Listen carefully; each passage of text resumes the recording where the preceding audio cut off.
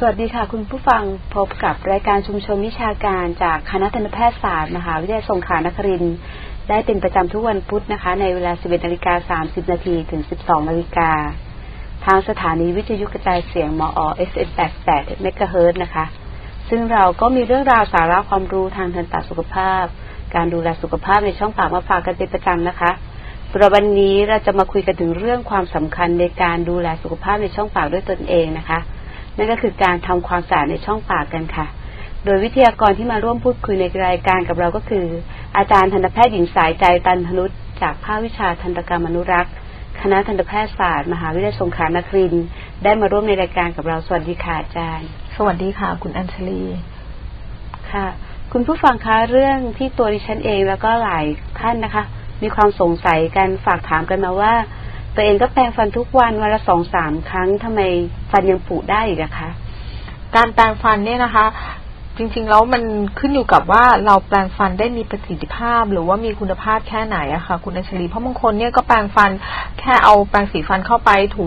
ซ้ายทีขวาทีก็เลิกแล้วนะคะหรือบางคนเนี่ยก็แปรงแค่ลมหายใจสดชื่นแค่นั้นละพอแล้วนะคะหรือบางคนก็แปรงนานมากแปรงซะจนขนแปรงเนี่ยบานไปหมดเลยนะคะเลยทำให้หมดแรงสปริงทำให้ความสะอาดได้ไม่ดีนะคะเพราะฉะนั้นแล้วเนี่ยจริงๆเนี่ยรายละเอียดของการแปรงฟันเนี่ยก็คือจะต้องดูว่าเราเนี่ยแปรงฟันได้อย่างมีประสิทธิภาพหรือเปล่านะคะกำจัดพวกคราบจุลินทรีย์พวกแบคทีเรียนี่ออกไปได้หมดหรือเปล่านะคะแล้วก็มีการใช้แปรงสีฟันที่เหมาะสมไหมมีรายละเอียดในเรื่องของการใช้ยาสีฟันที่มีฟลูออไรด์เป็นส่วนผสมหรือเปล่าทำความสะอาดได้อย่างทั่วถึงหรือเปล่านะคะก็คือจริงๆแล้วเนี่ยสรุปว่ามันไม่ได้ขึ้นอยู่กับจำนวนครั้งในการแปรงฟันถึงแม้ว่าเราจะแปรงจำนวนมากครั้งแต่ถ้าเราแปรงแล้วไม่ได้มีประสิทธิภาพในการทำความสะอาดได้อย่างสะอาดหมดจดเนี่ยก็จะไม่เกิดประโยชน์ในการที่จะป้องกันการเกิดฟันผุอะค่ะค่ะแล้วแปรงฟันแบบไหนคะที่เรียกว่าแปรงอย่างมีประสิทธิภาพอะค่ะการที่เราจะแปรงฟันอย่างมีประสิทธิภาพเนี่ยมีองค์ประกอบอย่างหลายอย่างด้วยกันเลยนะคะคุณอัญชลีมีตั้งแต่ในเรื่องของเราต้องดูรายละเอียดในเรื่องของตั้งแต่แปรงสีฟันที่เราเลือกใช้อะค่ะคุณอัญชลีหรือตำแหน่งที่เราจะแปรงฟันว่าตำแหน่งไหนที่เราควรจะต้องแปรงฟันนะคะระยะเวลาในการแปรงฟันนะคะหรือแม้แต่กระทั่งในรายละเอียดในเรื่องของยาสีฟันนะคะคุณอัญชลีค่ะแปรงสีฟันเนี่ยค่ะเราเป็นสิ่งที่เราใช้กันอยู่บ่อยๆไม่ทราบว่าในการเลือกซื้อค่ะเราจะเลือกซื้อแบบไหนดีเพราะว่ามีขายมากมายในท้องตลาดอะค่ะใช่ค่ะแปรงสีฟันปัจจุบันหลังๆเนี่ยมีเยอะมากนะคะเพราะว่า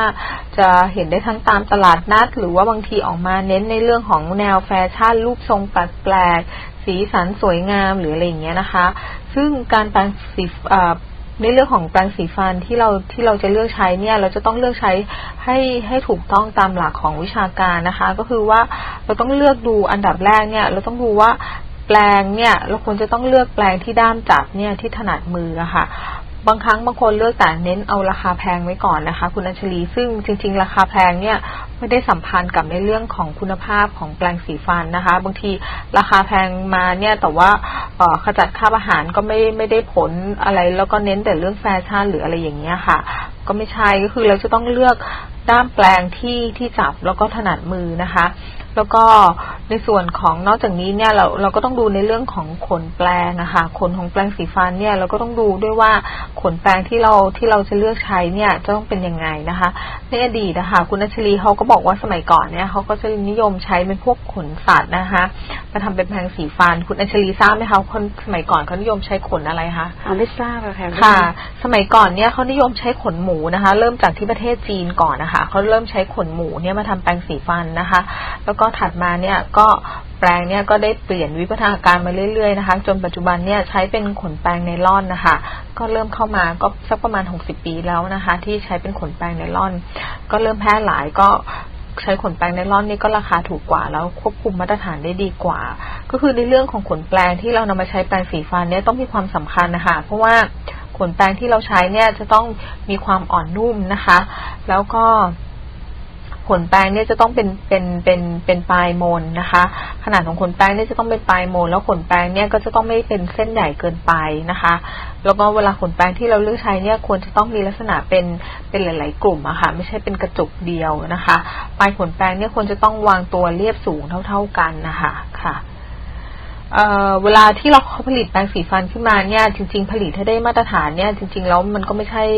ช่เรื่องง่ายเลยนะคะเพราะว่าแม้กระทั่งเรื่องของขนแปรงอะค่ะคุณอัญชลีถ้าเกิดสมมุติว่าเราเลือกซื้อแปรงสีฟันที่ขนแปรงไม่ได้เป็นปลายมนนะคะเป็นปลายแหลมหรือเป็นอะไรอย่างเงี้ยบางทีเราแปรงแล้วมันก็จะบาดตามขอบเหงือกเราได้นะคะก็เป็นอันตรายได้อะค่ะ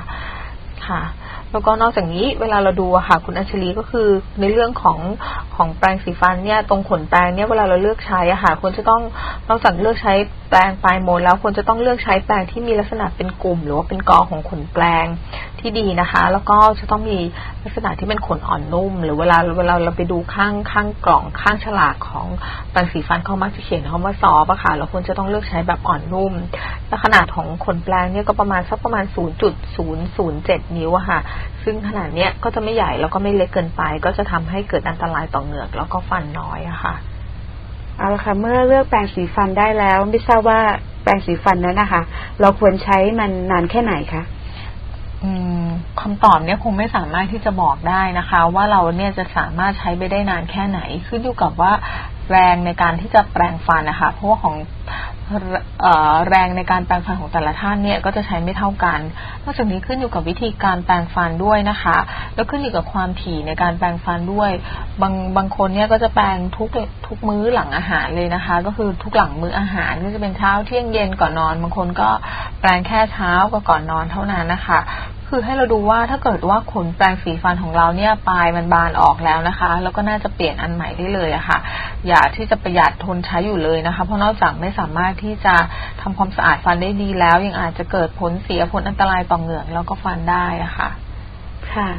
ตำแหน่งที่ควรแปรงฟันควรจะแปรงตำแหน่งไหนบ้างคะมีตำแหน่งไหนที่เราจะต้องเน้นเป็นพิเศษหรือเปล่าตำแหน่งที่เราจะต้องแปรงฟันก็คือจริงๆเราควรจะต้องแปรงทุกซี่ทุกด้านของฟันนะคะคือทั้งด้านนอกแล้วก็ทั้งด้านในของฟันนะคะด้านนอกของฟันนี่ก็คือเป็นด้านแก้มนะคะคือคนส่วนใหญ่เนี่ยก็จะทำความสะอาดได้ดีอยู่แล้วนะคะก็คือมันจะไม่ค่อยมีอะไรมาขวางเท่าไหร่ก็คือยกเว้นจุดอ่อนส่วนใหญ่ที่เวลาแปรงด้านแก้มได้ไม่ดีนะคะก็คือตรงตำแหน่งกระพุ้งแก้มลึกที่ด้านในสุดนะคะคนส่วนใหญ่มักที่จะแปรงไม่ค่อยถึงนะคะแล้วก็ในบางคนเนี่ยชอบใช้แปรงสีฟันที่หัวแปรงค่อนข้างใหญ่อะค่ะอันนี้ก็จะสอดได้ไม่ถึงซี่ในสุดก็จะทำความสะอาดได้ไม่ค่อยถึงนะคะแล้วก็อีกอย่างหนึ่งก็คือตรงตำแหน่งที่เป็นด้านในของฟันที่เราจะต้องทำความสะอาดที่เราจะต้องดูแลนะคะก็คือทางด้านเพดานปากนะคะในฟันบนสำหรับฟันบนเนี่ยก็คือด้านเพดานปากสำหรับในฟันล่างเนี่ยก็คือตำแหน่งด้านลิ้นนะคะคนส่วนใหญ่เนี่ยข้างล่างเนี่ยก็จะมีจุดอ่อนอยู่ตรงด้านลิ้นนะคะของฟันล่างเนี่ยก็จะทำความสะอาดได้ไม่ค่อยดีนะคะไม่ค่อยถึงซี่ในสุดเพราะว่าจะมีลิ้นเนี่ยมาบดบังเหมือนกันนะคะคุณอัญชลีก็เลยทำความสะอาดได้ไม่ค่อยดีจริงๆแล้วโดยสรุปก็คือเราควรจะทำความสะอาดทุกด้านของฟันนะคะไม่ว่าจะเป็นตั้งแต่ด้านนอกของฟันก็คือเป็นด้านแก้มนะคะหรือจะเป็นด้านในก็คือจะเป็นด้านเพดานปากหรือด้านลิ้นแล้วก็ตำแหน่งด้านบดเคี้ยวเราก็ต้องทำความสะอาดด้วยนะคะ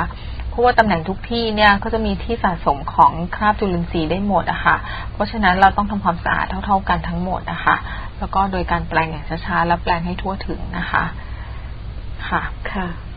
ไม่ทราบว่าการแปรงฟันบริเวณขอบเหงือกอะค่ะจะต้องมีการระมัดระวังอะไรเป็นพิเศษหรือเปล่าคะ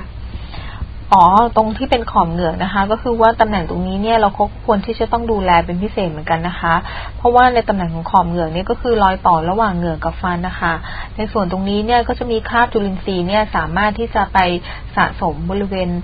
ซอกฟันตรงนี้ได้นะคะก็คือรอยต่อระหว่างขอบเหงือกกับฟันนะคะก็จะเป็นสาเหตุถ้าเกิดสมมุติว่าเราไม่ได้ทำความสะอาดเอาไว้ให้ดีเนี่ยปล่อยเอาไว้นานๆก็จะเป็นสาเหตุของการเกิดโรคเหงือกอักเสบได้นะคะหรือจะเป็นสาเหตุของการเกิดโรคฟันผุได้ในที่สุดอะค่ะเพราะฉะนั้นตำแหน่งตรงนี้เนี่ยก็ต้องเอาใจใส่ดูแลเป็นพิเศษได้ด้วยเช่นกันนะคะก็คือโดยการใช้ขนแปรงที่อ่อนนุ่มนะคะเพราะว่าถ้าเกิดเราใช้ขนแปรงที่แข็งอะค่ะคุณอัญชลีก็จะไปกระแทกกับขอบเหงือกนะคะก็จะทำให้เหงือกเนี่ยได้รับการบาดเจ็บได้นะคะเพราะฉะนั้นเนี่ยเราก็ต้องใช้ขนแปรงที่อ่อนนุ่มนะคะกระทบกับบริเวณเหงือกที่เบาๆนะคะก็จะเป็นการกระตุ้นการสร้างการทำงานของเหงือกด้วยนะคะส่วนในรายที่เป็นเหงือกอักเสบเนี่ยการแปรงฟันที่ขอบเหงือกแล้วมีเลือดออกนะคะก็จะเป็นสัญญาณอันนึงที่แสดงให้เห็นว่ามีเหงือกอักเสบนะคะเพราะฉะนั้นเนี่ยถ้าเหงือกอักเสบ เนี่ยเป็นมาจากหินปูนหรืออะไรอย่างเงี้ยก็ควรจะต้องมาพบทันตแพทย์เพื่อกำจัดหินปูนออกเพื่อจะได้ลดอาการเหงื่ออักเสบนะคะแล้วก็จะได้ทำให้การที่หลังจากที่เอาหินปูนออกไปแล้วเนี่ยการที่แปรงฟันแล้วมีเลือดออกเนี่ยก็จะลดน้อยลงไปแล้วก็หลังจากเหงื่ออักเสบหายไปก็การมีเลือดออกที่ตามขอบเหงื่อก็จะไม่มีก็จะหายไปนะคะค่ะมาถึงตอนนี้เวลาที่ใช้ในการแปรงฟันเนี่ยค่ะเราควรใช้นานแค่ไหนอะคะบางคนนี่ก็แปรงเร็วๆแปรงปุ๊บเสร็จแล้วนะคะจริงๆแล้วเวลาในการแปรงฟันเนี่ยแต่ละครั้งเนี่ยก็ควรนานประมาณครั้งละ2-5 นาทีอะค่ะโดยปกติแล้วเนี่ยความยาวของแปรงสีฟันในแต่ละซี่เวลาเราแปรงก็คือแปรงสีฟันวางไปหนึ่งครั้งเนี่ยก็จะครอบคลุมฟันเนี่ยได้ประมาณครั้งละ2-3 ซี่อะค่ะในฟันน้ำนมเนี่ยเราก็จะมี20ซี่นะคะฟันแท้เนี่ยเราก็จะมี32ซี่ก็คือเราก็ค่อยๆแปรงไปนะคะแปรงทั้งด้านนอกแล้วก็แปรงด้านในอะค่ะก็จะแปรงอย่างทั่วถึงก็ใช้เวลาประมาณ2-5 นาทีก็อย่ารีบร้อนแปรงนะคะส่วนใหญ่แล้วถ้าเป็นในคนไข้เด็กๆเนี่ยดิฉันก็จะแนะนำบอกว่าให้เปิดเพลง1เพลงนะคะเพลงก็ประมาณ4-5 นาทีเพลงจบก็ถือว่าแปรงฟันเสร็จเพราะเด็กบางคนจะรีบแปรงมากเลยนะคะก็จะทำให้แปรงไม่สะอาดถ้าแปรงอย่างรีบร้อนค่ะก็จะแปรงอย่างไม่สะอาดแล้วก็ไม่ทั่วถึงนะคะก็อาจจะแปรงฟันไปด้วยดูทีวีไปด้วยจะได้แปรงได้นานขึ้นหน่อยคือดูเป็นช่วงโฆษณาหรือว่าอะไรจะได้ไม่ช้าเกินไปวะคะจริงๆแนะนำส่วนใหญ่ให้เปิดเพลงมากกว่าเพราะแปรงฟันน่าจะได้ดูผ่านกระจกอะค่ะจะได้รู้ว่าเราวางแปรงในตำแหน่งตรงไหนจำเป็นต้องดูด้วยใช่ไหมคะควรว่าจะดูกระจกเราจะได้มั่นใจแล้วไม่ต้องดูเราจะได้รู้ว่าเราทำสะอาดไปตรงซี่ไหนแล้วก็ปัดได้อย่างสะอาดหรือเปล่าอะค่ะฟังเพลงเอาก็ได้ค่ะฟังเพลงดีกว่าใช่ไหมคะเพราะดูทีวีเดี๋ยวไม่ได้ตั้งใจแปรงฟันค่ะค่ะไม่ทราบว่าเวลาที่เหมาะสมในการแปรงฟันเนี่ยค่ะเราควรจะแปรงเมื่อไหร่ดีเช้าก่อนนอนหรือว่าเป็นยังไงคะถึงจะเหมาะสมกับการดูแลสุขภาพที่ดีค่ะการแปรงฟันเนี่ยเราควรที่จะแปรงหลังจากเราทานอาหารเสร็จในมื้ออาหารนะคะหลังจากที่เราทานอาหารเสร็จแล้วเราควรที่จะแปรงฟันทันทีเพื่อเป็นการที่จะกำจัดพวกคราบอาหารหรือว่าเป็นกำจัดพวกเศษอาหารหรือเป็นพวกแผ่นคราบจุลินทรีย์ออกจากฟันนะคะนอกจากนี้เนี่ยในตอนที่เรานอนเนี่ยจะทำให้มีการไหลของน้ำลายน้อยลงนะคะก็คือไม่มีน้ำลายมาชะล้างก็จะทำให้เป็นพวกแผ่นคราบจุลินทรีย์เนี่ยมาเกาะติดอยู่ที่ฟันนะคะเพราะฉะนั้นเนี่ยก่อนนอนเราก็ควรที่จะต้องแปรงฟันให้สะอาดก่อนนะคะจำเป็นอย่างยิ่งที่จะต้องแปรงฟันก่อนนอนแล้วหลังจากตื่นมาตอนเช้าเนี่ยเนื่องจากเหมือนที่กล่าวไปแล้วก็คือไม่มีน้ำลายมาไหลก็จะทำให้มีการหมักหมมหรือมีการตกค้างของพวกคราบจุลินทรีย์ได้นะคะเพราะฉะนั้นตื่นมาตอนเช้าเนี่ยเราควรจะต้องแปรงฟันอีกครั้งหนึ่งนะคะเพื่อที่จะทำความสะอาดนะคะโดยเฉพาะอย่างยิ่งในผู้ป่วยที่ใส่ฟันปลอมนะคะก่อนนอนตอนกลางคืนเนี่ยจะต้องถอดฟันปลอมล้างทำความสะอาดออกให้เรียบร้อยนะคะแล้วก็ในผู้ป่วยที่ใส่เครื่องมือจัดฟันติดแน่นเนี่ยพวกนี้ก็จะคนเหล่านี้จะต้องระวังด้วยนะคะเพราะว่าจะทำให้เสี่ยงต่อการเกิดฟันผุได้นะคะควรจะต้องแปรงฟันทันทีหลังจากทานอาหารนะคะถ้ามีฟันปลอมเนี่ยก็จะต้องอย่าลืมทำความสะอาดฟันปลอมด้วยนะคะค่ะก็คือต้องดูแลทำความสะอาดอย่างทั่วถึงไม่ว่าถ้ามีฟันปลอมก็ต้องถอดฟันปลอมแช่น้ำหรือทำความสะอาดก่อนใช่ไหมคะใช่ค่ะเพราะว่าเวลาใส่ฟันปลอมเนี่ยหลังจากทานอาหารเสร็จแล้วเนี่ยบางครั้งจะมีเศษอาหารไปเกาะอยู่ใต้ฐานฟันปลอมนะคะหรือเกาะพวกตาม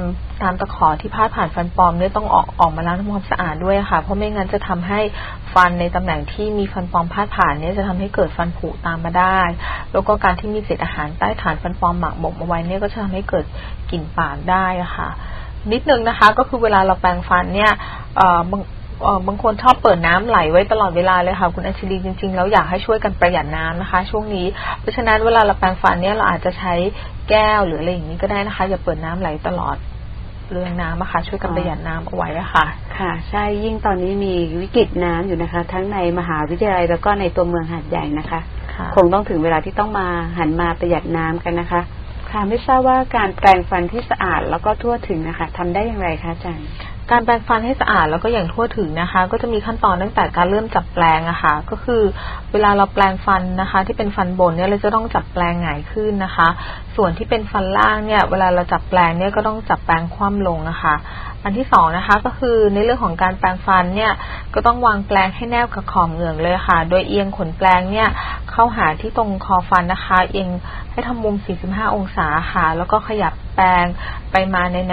นวสั้นๆนะคะแล้วก็ค่อยหมุนปัดข้อมือจากขนแปรงผ่านเหงือกขึ้นไปแล้วก็ผ่านไปยังด้านบดเคี้ยวของตัวฟันนะคะถ้าเป็นฟันบนนะคะก็คือจะค่อยๆขยับแล้วก็ปัดลงมาข้างล่างนะคะถ้าเป็นฟันล่างนะคะก็จะวางแปรงเอียงเข้า45องศาค่อยๆขยับแล้วก็ปัดขึ้นบนนะคะแล้วก็จะแปรงฟันให้ทั่วทุกซี่ทั้งด้านนอกแล้วก็ด้านในของทั้งฟันบนแล้วก็ฟันล่างให้สะอาดนะคะส่วนที่เป็นด้านบดเคี้ยวค่ะคุณอัญชลีก็จะใช้วิธีถูไปมานะคะตามแนวฟันนะคะแล้วก็ทั้งถูไปมาซ้ายขวาเนี่ยค่ะถูจนกระทั่งสะอาดนะคะก็แปรงจนกระทั่งสะอาดอย่างทั่วถึงนะคะใช้เวลาแปรงฟันก็ประมาณ 2-5 นาทีนะคะค่ะไม่ทราบว่าในการวางแปรงสีฟันในแต่ละด้านแต่ละบริเวณนี้มันต่างกันอย่างไรบ้างคะแปรงต่างกันนะคะถ้าเกิดแปรงด้านนอกของฟันนะคะถ้าเป็นฟันบนเนี่ยหงายแปรงขึ้นนะคะเวลาเราแปรงฟันบนเนี่ยเราจะต้องหงายแปรงขึ้นนะคะสอดแปรงเข้าที่ระหว่างตรงกระพุ้งแก้มนะคะแล้วก็ฟันบนนะคะโดยวางด้านข้างของขนแปรงเนี่ยแนบกับขอบเหงือกแล้วก็ฟันนะคะโดยขนแปรงเนี่ยจะอยู่เหนือขอบเหงือกเล็กน้อยนะคะวางทำมุมเอียง45องศานะคะกับฟันนะคะแล้วก็ค่อยๆออกแรงกดเบาๆนะคะขยับไปมาเล็กน้อยสั้นๆนะคะแล้วก็บิดข้อมือนะคะปัดลงมาข้างล่างนะคะก็คือจากเหงือกเนี่ยผ่านซอกฟันแล้วก็ผ่านตัวฟันแล้วก็ปัดลงมาด้านล่างนะคะโดยแปรงจากซี่ในสุดแล้วก็ค่อยๆออกมาจากด้านนอกนะคะจนทั่วทุกซี่อะค่ะถ้าเป็นในตำแหน่งที่เป็นด้านในนะคะของฟันหลังบนนะคะก็คือใช้วิธีหงายแปรงขึ้นนะคะแล้วก็สอดแปรงเข้าไปที่ด้านเพดานปากนะคะก็คือถ้าเป็นด้านเพดานด้านในอะค่ะก็สอดแปรงไปที่ด้านเพดานปากนะคะแล้วก็วางขนแปรงเหมือนกันเลยอะค่ะก็คือให้เอียง45องศานะคะเอียงเข้าหาขอบเหงือก45องศาค่ะแล้วก็วางเสร็จแล้วก็ค่อยขยับขนแปรงนะคะไปมาเล็กน้อยอะค่ะแล้วก็ค่อยบิดข้อมือนะคะผ่านจากขนแปรงนะคะผ่านจากขนแปรงปัดลงมาข้างล่างค่อยผ่านตรงที่เหงือกแล้วผ่านตรงซอกฟันนะคะแล้วก็ผ่านลงมาที่ตัวฟันนะคะก็จะวางลงมานะคะส่วนถ้าเป็นฟันล่างอะค่ะฟันล่างนะคะก็คือว่าเวลาเราแปรงฟันเริ่มจากด้านนอกเนี่ยเวลาเราวางขนแปรงเนี่ยก็วางขนแปรงคว่ำลงนะคะโดยสอดแปรงเอาไว้นะคะที่ระหว่างกระพุ้งแก้มกับฟันนะคะโดยหันด้านข้างของขนแปรงเนี่ยให้ขนแปรงเนี่ยแปรงชิดกับขอบเหงือกนะคะโดยวางทำมุม45องศาเหมือนกันนะคะออกแรงกดเบาๆนะคะขยับประมาณในแนวสั้นๆเล็กน้อยแล้วก็ค่อยบิดข้อมือขึ้นนะคะโดยเนี่ยขนแปรงสีฟันเนี่ยก็จะผ่านมาจากที่เป็นเหงือกผ่านซอกฟันแล้วก็ผ่านตัวฟันมานะคะส่วนถ้าเกิดสมมติเป็นด้านในของฟันล่างนะคะที่เป็นฟันล่างนะคะเวลาวางขนแปรงสีฟันเนี่ยก็ให้วางขนแปรงคว่ำลงเหมือนกันนะคะโดยสอดแปรงเข้าไปในช่องปากนะคะให้อยู่ระหว่างลิ้นกับฟันนะคะวางด้านข้างของขนแปรงเนี่ยแนบมากับขอบเหงือกแล้วก็ฟันนะคะโดยเอียงทำมุม45องศานะคะหลังจากนั้นเนี่ยก็ออกแรงกดเบาๆนะคะขยับไปมาเล็กน้อยแล้วก็บิดข้อมือนะคะให้ขนแปรงปัดขึ้นด้านบนนะคะผ่านจากซอกเหงือกแล้วก็ฟันแล้วก็ผ่านขึ้นมาเลยนะคะส่วนถ้าเกิดเป็นฟันหน้าค่ะคุณอัญชลีด้านในเราก็ใช้วิธีสอดขนแปรงเข้าไปในช่องปากนะคะที่เป็นด้านในของฟันหน้าบนนะคะจับฟันหน้าบนเนี่ยเราก็จับแปรงหงายขึ้นนะคะแล้วก็แปรงขนานไปกับตัวฟันนะคะวางขนแปรงเนี่ยบริเวณขอบเหงือกแล้วก็ปลายขนแปรงสัมผัสกับฟันนะคะแล้วก็ค่อยขยับลงมาแล้วก็ปัดลงมาค่ะส่วนทางด้านในของฟันหน้าล่างเนี่ยก็ใช้วิธีจับแปรงคว่ำลงนะคะแล้วก็ให้ด้ามแปรงเนี่ยขนานกับตัวฟันนะคะแล้วก็ค่อยวางขนแปรงเนี่ยแนบกับบริเวณขอบเหงือกแล้วก็ปัดขนแปรงออกจากขอบเหงือกขึ้นมาถึงที่ปลายฟันนะคะส่วนที่เป็นด้านบดเคี้ยวนะคะฟันล่างเนี่ยคว่ำแปรงลงนะคะแล้วก็วางแปรงด้านบดเคี้ยวเลยให้ขนแปรงเนี่ยสัมผัสกับตัวฟันนะคะออกแรงถูเข้าออกเบาๆนะคะในบริเวณตำแหน่งนั้นนะคะถ้าเป็นฟันบนให้หงายขนแปรงให้หงายแปรงสีฟันขึ้นนะคะให้ขนแปรงเนี่ยสัมผัสกับด้านบดเคี้ยวนะคะแล้วก็ถูเข้าออกเบาๆอะค่ะ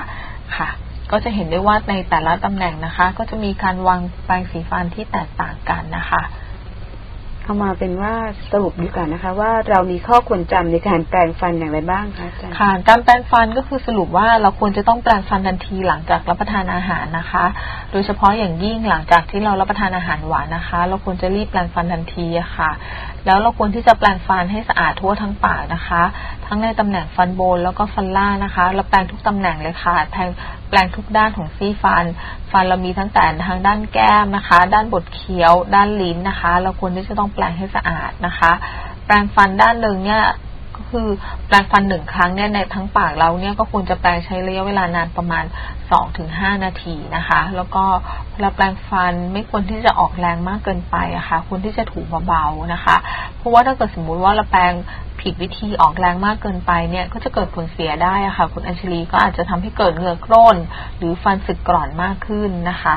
ค่ะแล้วก็ใช้ขนแปรงที่ไม่เป็นขนนิ่มเกินไปนะคะขนาดก็พอเหมาะกับในช่องปากอะค่ะค่ะเมื่อพูดถึงเรื่องแปรงสีฟันก็ผ่านกันไปแล้วนะคะก็มาดูเรื่องของยาสีฟันกันบ้างซึ่งเป็นสิ่งที่หลายคนมักจะถามกันอยู่เสมอว่าจะเลือกซื้อยาสีฟันแบบไหนดีนะเพราะว่าในตลาดเนี่ยมีมากมายเลยค่ะยาสีฟันนะคะยาสีฟันก็มีหลายชนิดเลยปัจจุบันก็มีหลายแบบนะคะก็คือเนี่ยเวลาเราใช้แปรงฟันแล้วเนี่ยเราก็คือต้องมียาสีฟันด้วยนะคะเพื่อจะทำให้เรารู้สึกมีความสะอาดสดชื่นหลังจากการแปรงฟันด้วยดิฉันมักจะเจอคำถามนี้เยอะมากเลยนะคะว่าจะเลือกใช้ยาสีฟันยี่ห้อไหนดีเราจะเลือกยังไงล่ะนะคะโดยจริงๆแล้วยาสีฟันเนี่ยเรามาดูรายละเอียดกันก่อนนะคะก็คือยาสีฟันเนี่ยที่เรานิยมใช้กันทั่วไปค่ะการอาหารคุณอัญชลีจริงๆก็คือจะนิยมใช้ที่เป็นพวกครีมข้นนะคะซึ่งในครีมพวกนี้เนี่ยก็จะมีผงขัดอยู่นะคะซึ่งเป็นผงขัดละเอียดเพื่อช่วยขจัดคราบฟันนะคะแล้วก็จะมีสารที่จะทำให้เกิดฟองก็จะทำให้พวกขจัดพวกคราบเศษอาหารหรือว่าเป็นพวกคราบจุลินทรีย์เนี่ยทำให้ขจัดออกมาได้ง่ายค่ะแล้วก็มีการแต่งกลิ่นแต่งรสเพื่อจะให้เราเลือกใช้มากยิ่งขึ้นนะคะนอกจากนี้ก็จะมีพวกสารเก็บความชื้นสารกันบูดแล้วก็มีฟลูออไรด์อะค่ะการที่เราจะเลือกยาสีฟันเนี่ยเราก็ต้องดูก่อนนะคะคุณอัญชลีว่าเราจะเลือกใช้เพื่อวัตถุประสงค์อะไรเพราะว่ายาสีฟันเนี่ยมันมีหลายผลิตออกมาหลายแบบเลยอะค่ะคุณอัญชลีค่ะก็เห็นมีสรรพคุณกันมากมายเลยนะคะหลายแบบค่ะก็มีตั้งแต่เช่นยาสีฟันที่ใช้ป้องกันฟันผุนะคะหรือยาสีฟันที่เป็นสาเหตุที่จะลดเชื้อที่เป็นสาเหตุของการเกิดโรคเหงื่ออักเสบหรือโรคฟันผุหรือมียาสีฟันที่ตั้งแต่ทำให้ฟันขาวค่ะทำให้ฟันขาวขึ้นขจัดคราบออกหรือเป็นยาสีฟันที่ช่วยลดอาการเสียวฟันนะคะซึ่งในแต่ละตัวเนี่ยก็จะมีคุณสมบัติที่แตกต่างกันไปอะค่ะคุณอัญชลีเราลองมาดูตัวแรกกันก่อนดีไหมคะก็คือยาสีฟันที่ช่วยลดการเกิดฟันผุนะคะยาสีฟันที่ช่วยลดการเกิดฟันผุอันนี้ค่ะคุณอัญชลีก็คือว่าเขาจะเป็นส่วนประกอบหลักๆของเขาที่ใช้ป้องกันการเกิดฟันผุเลยก็คือจะมีฟลูออไรด์เป็นองค์ประกอบอะค่ะซึ่งปัจจุบันเนี่ยเราก็จะเป็นที่ยอมรับกันแล้วนะคะว่าฟลูออไรด์เนี่ยก็จะช่วยป้องกันการเกิดฟันผุได้จริงๆนะคะประเทศไทยอะค่ะก็จะอนุญาตให้มีการเติมฟลูออไรด์ได้ประมาณไม่เกิน0.11อะค่ะหรือคิดเป็นประมาณ1,100 ส่วนในส่วนประกอบล้านส่วนหรือทางทันตแพทย์ก็จะเรียกว่า ppm นะคะเวลาเราไปซื้อยาสีฟันเราก็จะเห็นว่าเขาจะเขียนว่าประมาณ 1,000 ppm อะไรอย่างนี้เป็นต้นนะคะก็คือการที่เราจะใส่ฟลูออไรด์ได้มากหรือน้อยเนี่ยก็ต้องได้รับองค์อนุญาตจากองค์การอาหารและยาด้วยนะคะหรืออย.ค่ะว่าจะใส่ได้มากน้อยแค่ไหนอะค่ะก็คือเพราะฉะนั้นเนี่ยถ้าเราจะไปเลือกยาสีฟันที่เพื่อป้องกันฟันผุอะค่ะเราก็จะต้องดูข้างผลิตภัณฑ์นะคะว่ามีคำว่าฟลูออไรด์เป็นองค์ประกอบหรือเปล่านะคะหรือบางผลิตภัณฑ์ก็จะเขียนใช้ตัวอักษรเป็นตัว F อะค่ะก็จะเขียนห้อยท้ายเอาไว้แต่ถ้าเกิดว่าไม่มีฟลูออไรด์เป็นองค์ประกอบหรือไม่มีคำว่า F เป็นองค์ประกอบเนี่ยเราก็ต้องดูด้วยนะคะแสดงว่าอาจจะเป็นยาสีฟันที่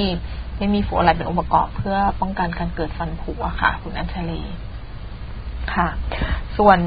ในเด็กเนี่ยเขาก็มักจะใช้ยาสีฟันที่มีฟลูออไรด์ที่เป็นองค์ประกอบที่ต่ำกว่า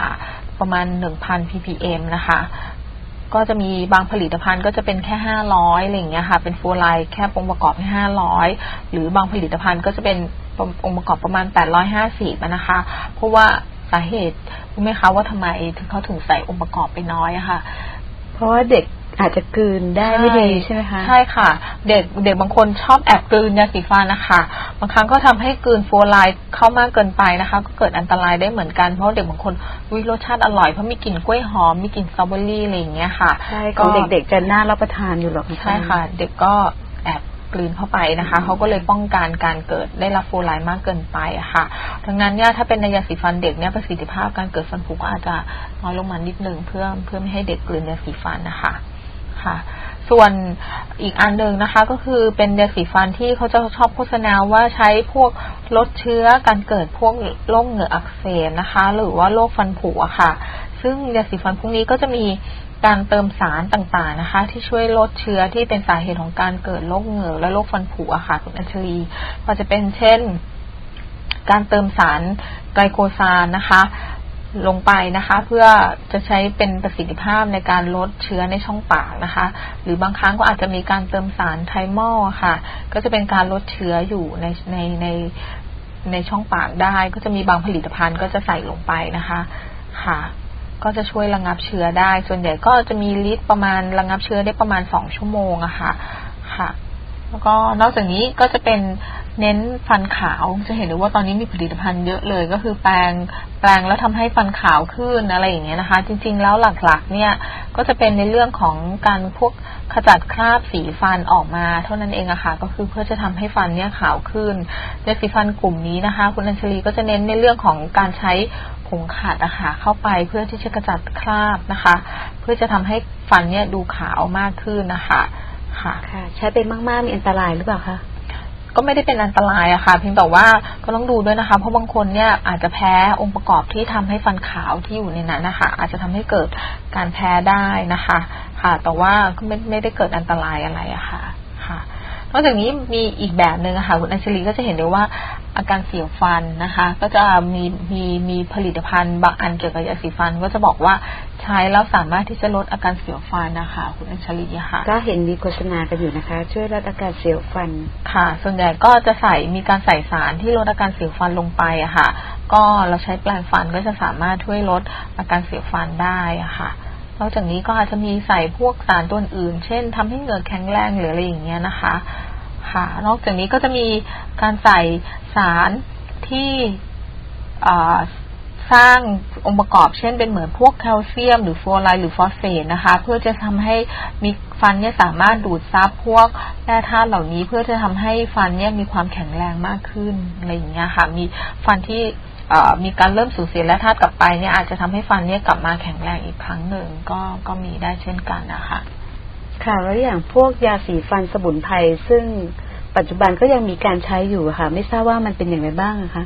ยาสีฟันสมุนไพรก็ยังมีนำมาใช้นะคะก็จะอาจจะบางผลิตภัณฑ์ก็อาจจะมีส่วนประกอบของข่อยอะไรอย่างเงี้ยค่ะก็จะบอกว่าสมัยโบราณเนี่ยใช้กันมาดีตั้งแต่โบราณแล้วก็นำมาใช้เป็นองค์ประกอบนะคะสารพวกผลิตภัณฑ์พวกนี้เนี่ยก็จะพบว่ามีฤทธิ์ในการพวกระงับเชื้อได้เหมือนกันนะคะแล้วก็นอกจากนี้ก็อาจจะมีเช่นเป็นพวกองค์ประกอบของการพูนะคะซึ่งก็จะเป็นมีฤทธิ์ในการระงับเชื้ออย่างอ่อนในเช่นกันนะคะนอกจากนี้อาจจะมีเป็นพวกเกลือหรือเป็นพวกผงขัดฟันนะคะก็จะช่วยปรุงแต่งรสชาตินะคะก็มีการนำมาใช้ที่นำมาเป็นส่วนผสมในยาสีฟันนะคะก็จะทำให้นอกจากนี้อาจจะมีเป็นพวกคาโมไมล์นะคะก็จะมีฤทธิ์พวก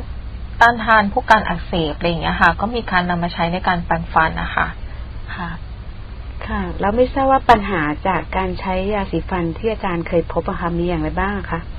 ปัญหาที่ใช้ในยาสีฟันก็จะมีผู้ป่วยบางคนมีการแพ้ยาสีฟันนะคะก็พบว่าเนื้อเยื่ออ่อนในช่องปากเนี่ยก็จะมีการแพ้หรือมีการระคายเคืองเกิดขึ้นนะคะก็จะมีอาการบวมแดงนะคะที่ริมฝีปากนะคะเพราะว่าผู้ป่วยบางคนอาจจะแพ้สารบางตัวที่อยู่ในยาสีฟันจะเป็นพวกสารแต่งกลิ่นหรือว่าเป็นพวกรสของยาสีฟันนะคะก็คือวิธีการแก้ไขนะคะคุณอัญชลีก็คือเปลี่ยนไปใช้ยาสีฟันตัวอื่นที่ชนิดอื่นที่มีสารตัวนี้เป็นองค์ประกอบอะค่ะแล้วก็นอกจากนี้เป็นพวก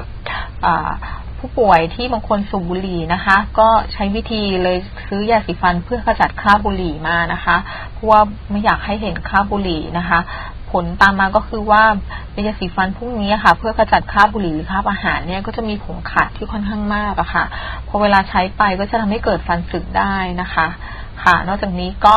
อาการข้างเคียงก็คือ บางคนก็มีการผสมสมุนไพรในยาสีฟันนะคะซึ่งก็จะเป็นฤทธิ์ในการฆ่าเชื้อแต่ว่าบางครั้งผู้ป่วยเนี่ยก็ต้องดูด้วยเพราะว่าเหมือนพวกฤทธิ์ยาสมุนไพรพวกนี้ค่ะมันก็จะเป็นยาฝาดสมานที่จะทำให้เหงือกดูเหมือนแน่นขึ้นนะคะคุณอัญชลีแต่ว่าจริงๆแล้วเนี่ยป่วยเนี่ยอาจจะมีหินปูนอยู่ข้างใต้เหงือกอะไรอย่างเงี้ยก็เลยบางครั้งอาจจะทำให้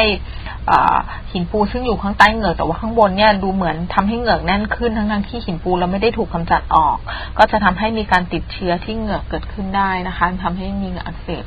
ตรงนั้นได้อะค่ะค่ะก็อยากจะให้อาจารย์ช่วยสรุปหลักการเลือกใช้ยาสีฟันอีกสักครั้งนะคะ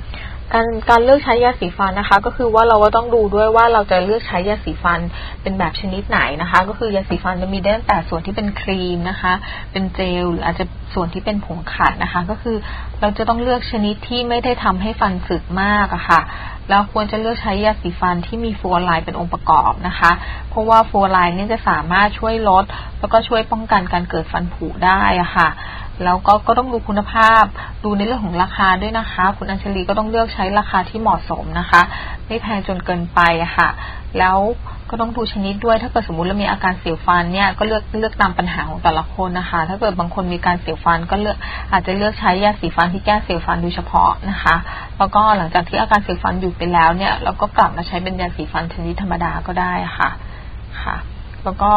เวลาแปรงฟันเนี่ยก็ควรใช้ยาสีฟันร่วมด้วยทุกครั้งในการแปรงฟันนะคะเพื่อจะได้ป้องกันการเกิดฟันผุค่ะ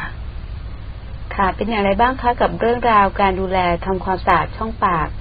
คุณผู้ฟังคงได้รับความรู้ไปใช้ในการปฏิบัติพอสมควรนะคะสำหรับวันนี้ต้องขอบคุณอาจารย์ทันตแพทย์หญิงสายใจตันทนุชที่มาให้ความรู้กับเราขอบคุณค่ะอาจารย์ขอบคุณค่ะรายการชุมชนวิชาการจากคณะทันตแพทยศาสตร์มหาวิทยาลัยสงขลานครินทร์นะคะจะออกอากาศเป็นประจำทุกวันพุธนะคะในเวลา 11:30 น.ถึง 12:00 น.ทางสถานีวิทยุกระจายเสียงมอ FM 88 เมกะเฮิรตซ์นะคะสำหรับวันนี้คงต้องลาไปก่อนนะคะพบกันใหม่ในสัปดาห์หน้าสวัสดีค่ะ